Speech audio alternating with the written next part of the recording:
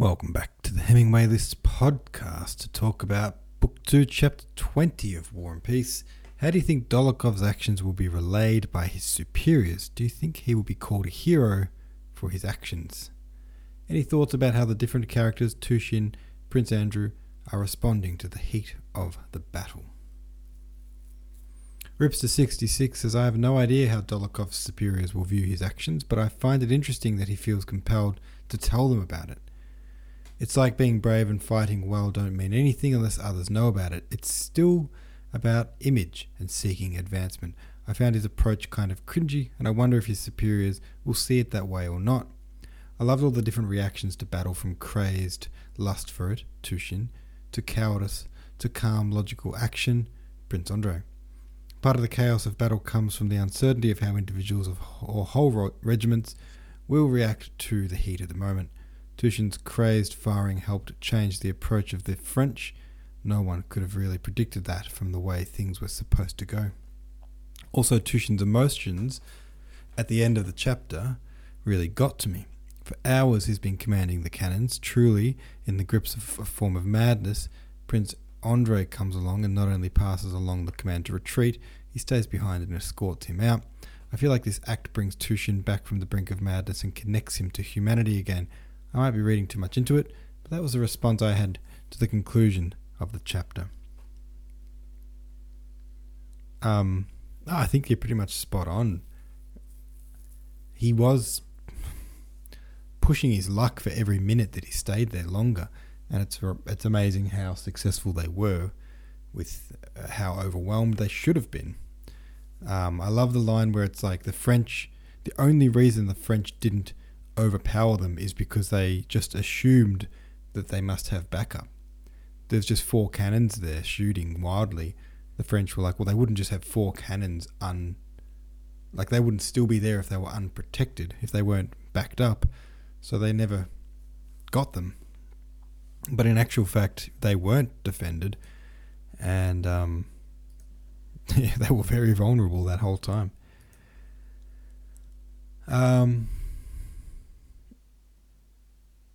Zukov17 has a summary. It's total pandemonium while Rostov's unit is getting crushed. In the midst of all it, however, the small unit of snipers in the bushes where Rostov fled to went on a maniacal offensive, giving the Russians some breathing room.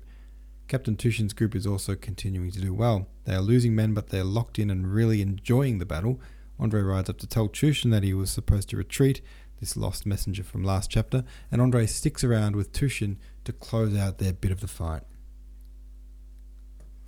There's a great contrasting viewpoint, says Zukov17, of battle between Tushin and Andrei at the end of chapter 20. Tushin is obsessed with war and is bravely fighting in what will eventually be sure death, but Andrei sees the insanity of the entire thing.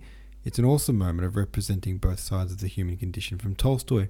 I'm becoming increasingly interested in trying to understand this novel from the viewpoint of someone reading in the 1860s. It's a perspective that's so foreign to me. I'm afraid that these war scenes are just passing by. Tolstoy is doing a great job of providing all the perspectives, but I don't have a strong point with which to stand. Book VV Rim says, reading the Maud translation, when they describe leaving 2 of the cannons on the hill, one of them described as unicorned. My assumption is that it means the cannon was spiked, but I wasn't sure. I don't know if other translations use different language. I read a biography of Napoleon about 2 years ago, and the capture of an enemy artillery and the descriptions of the number of spiked cannons were always very relevant. Or Napoleon's spiking of his own if needed, essentially driving a large metal spike into the vent of the cannon to render it useless, so the enemy can't then up their artillery numbers in subsequent fights.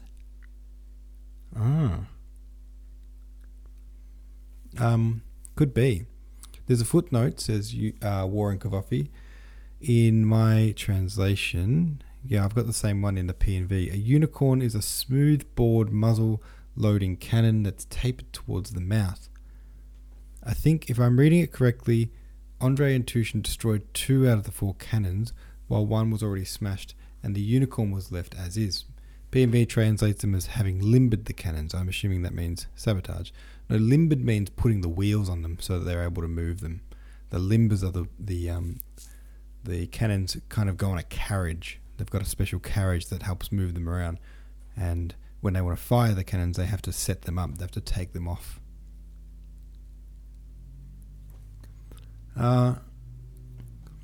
So I saw the P&V translation about what a unicorn cannon was.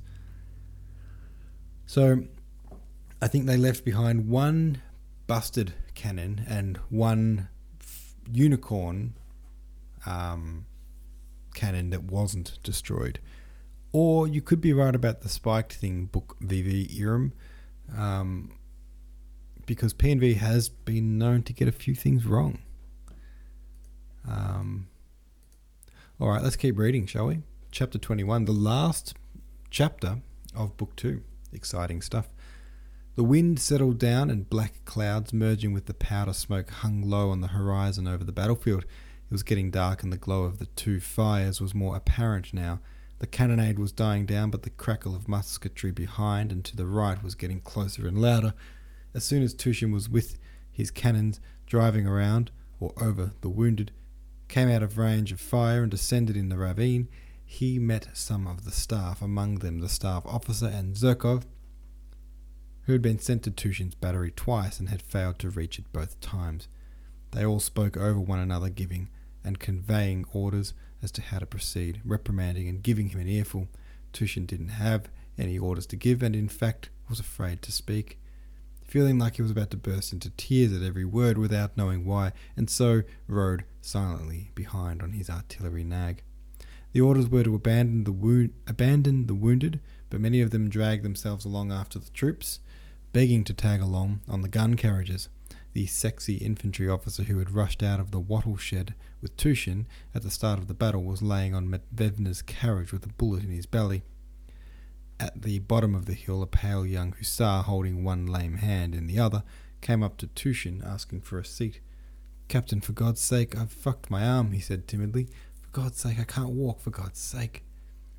It was obvious that this cadet had been asking all up and down for a lift and had been refused repeatedly.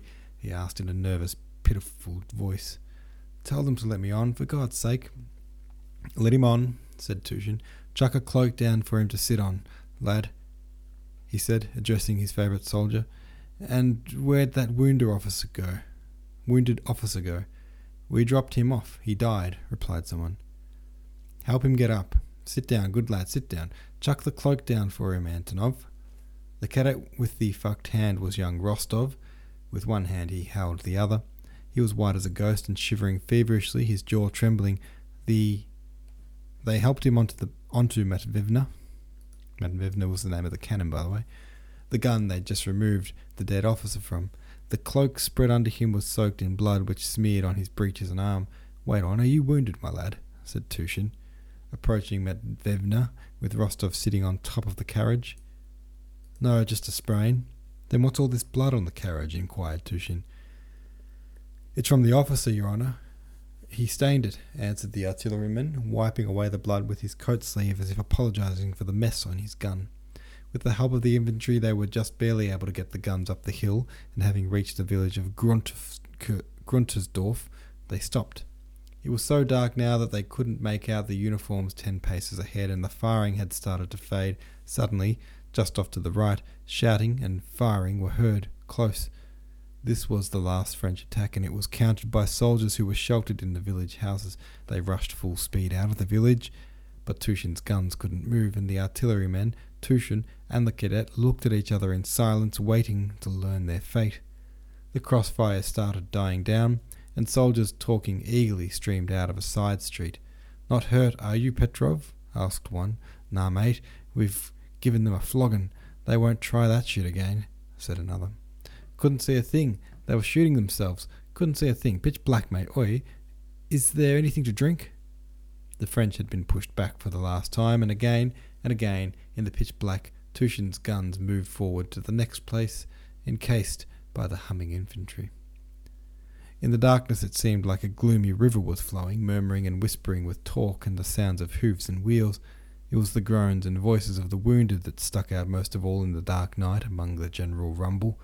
The gloom that surrounded the army was full with those groans which seemed to merge together with the darkness of the night. After a while, the moving river became restless. Someone rode past on a white horse, followed by his suite, saying something or other as he passed. What did he say? Wait, where to? Hold up, was that... Did he say thank you?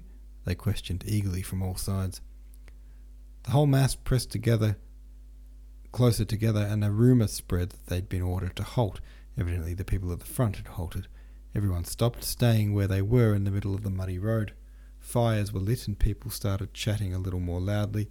Captain Tushin, having given orders to his company, sent a soldier to find a doctor or a dressing station for the injured cadet, and took a load off by a bonfire that the soldiers had started on the road. Rostov dragged himself over to the fire too. He wasn't in good nick. He was shaking all over from pain, cold and dampness.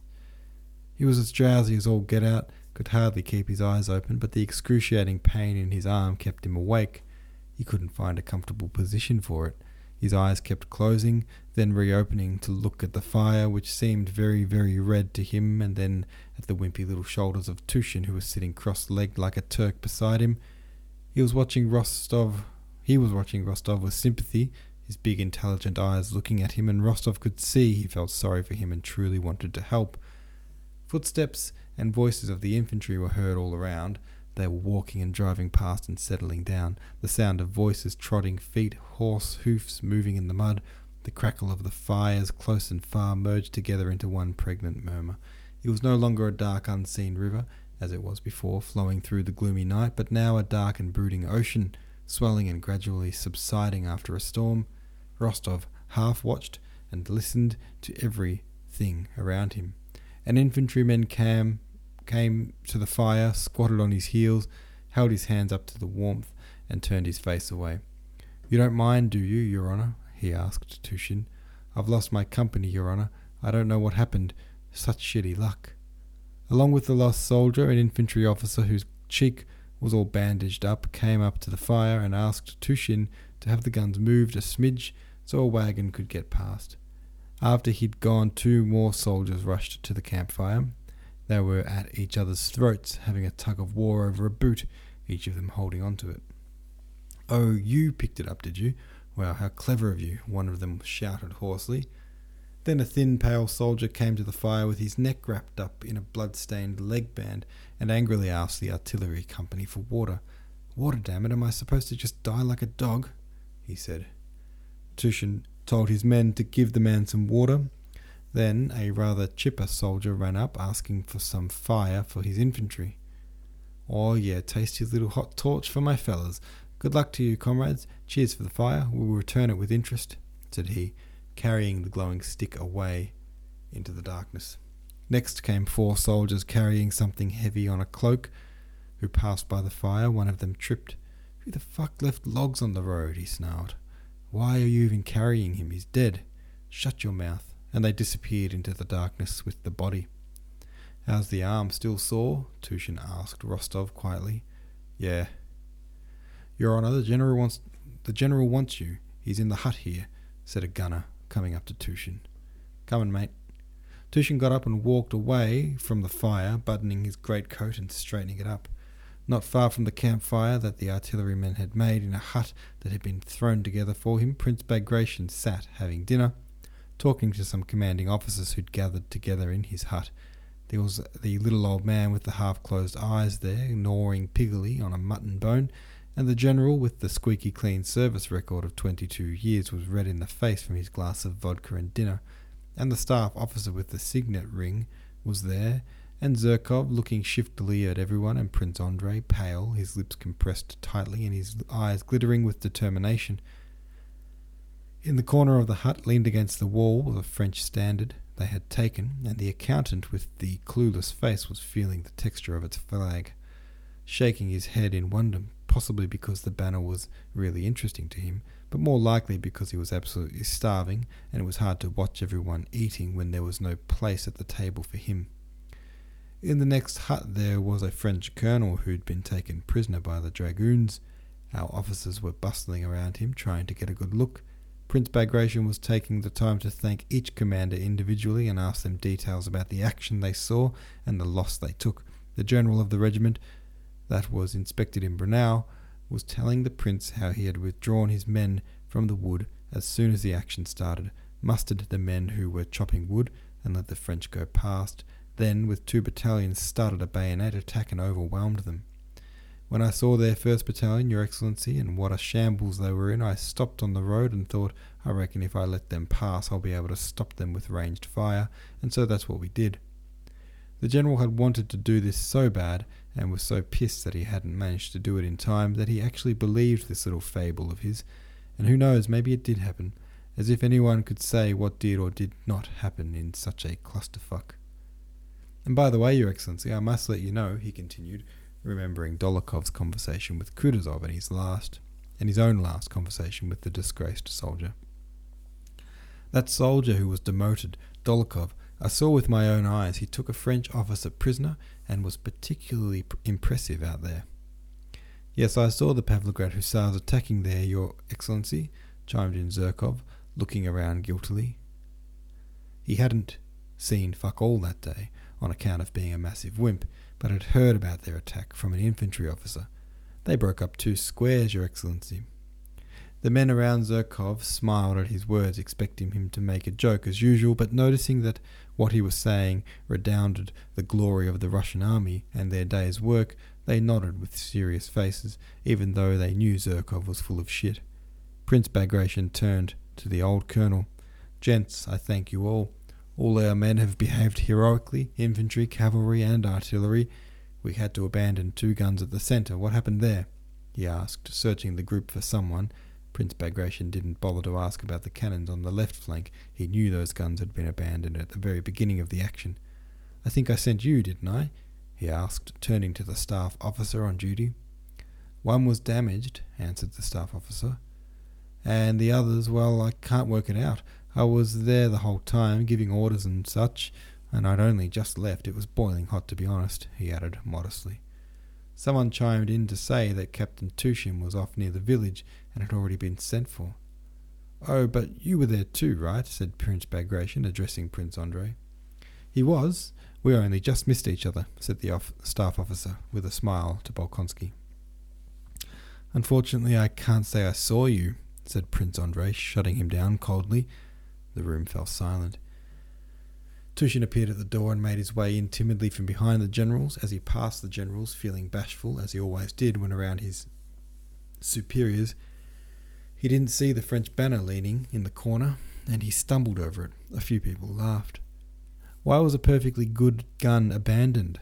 Asked Bagration, frowning, not so much at Captain Tushin, but rather at the bastards who were laughing at him, among whom Zherkov laughed loudest. Only now did the disgrace and guilt settle in for Tushin, in the face of his stern superiors, as he realized he had abandoned 2 guns to save his own skin. He'd been so hyped that he hadn't thought about it like that until now. The officers laughing confused him even more. He stood before Bagration with his jaw trembling and was barely able to mutter his response. I don't know, Your Excellency. I had no men, Your Excellency. You could have taken some from the covering troops. Tushin could have said that there were no covering troops. That was perfectly true, but he didn't.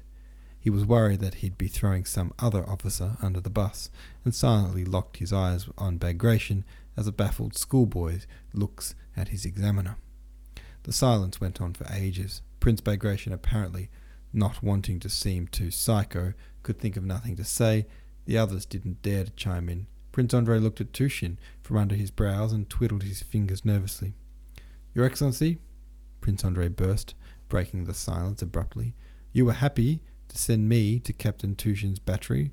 I went there and I found the place fucked. 2/3 of his men and horses taken out, 2 guns smashed, and no support whatsoever. Prince Bagration and Tushin both looked intensely at Bolkonsky, who spoke as if he was about to explode. And if you'll allow me to speak my mind, Your Excellency, he continued, we owe our success today squarely to the action of Tushin's battery and the heroic perseverance of the artillerymen and their captain. And without waiting for a response, Prince Andrei got up and left the table. Prince Bagration looked at Tushin. It was clear that he didn't want to appear not to trust Bolkonsky's adamant opinion of him, but also wasn't fully able to credit it. He bent his head and told Tushin that he could go. Prince Andrei went out with him. Thank you. You saved my ass, mate. said Tushin. Prince Andrei looked at him, said nothing, and walked away. He felt real glum and sooky about it. It was all so strange, nothing like what he had hoped for. Who are these people? Why are they here? What do they want? Oh, sorry, there's a break there. I should have paused. It was all so strange, nothing like what he had hoped for. Break. Who are these people? Why are they here? What do they want? And when will this bullshit end? Thought Rostov, watching the shadows move around him. The pain in his arm was getting stronger and stronger. Sleep was becoming unbelievably tempting. Red dots danced around in his vision, and the vibe of the voices and the faces and his own feeling of loneliness merged together with the pain in his arm. It was these bastards, these soldiers, wounded and unwounded. It was them that were crushing, pushing and twisting the sinews and burning the flesh of his sprained arm and shoulder. He closed his eyes to get rid of them.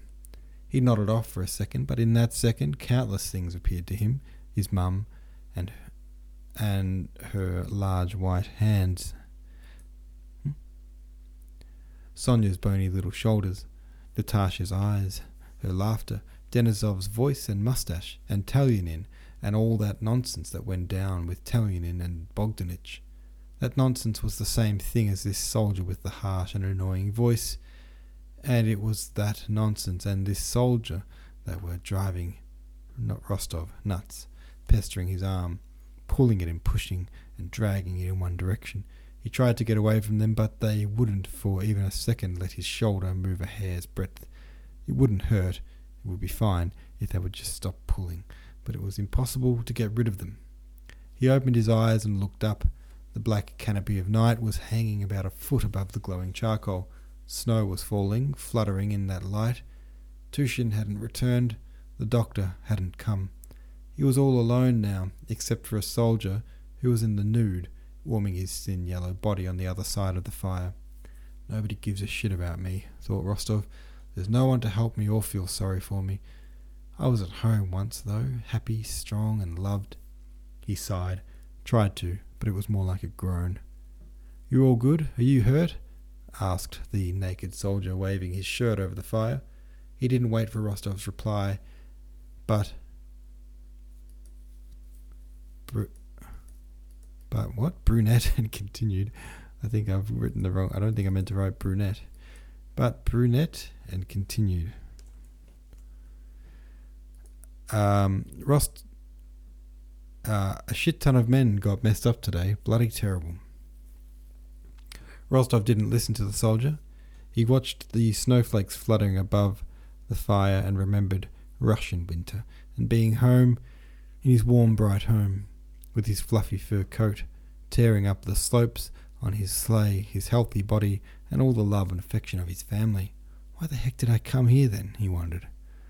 The next day the French backed down. They did not renew their attack, and the remaining men of Bagration's detachment were reunited with Kutuzov's army.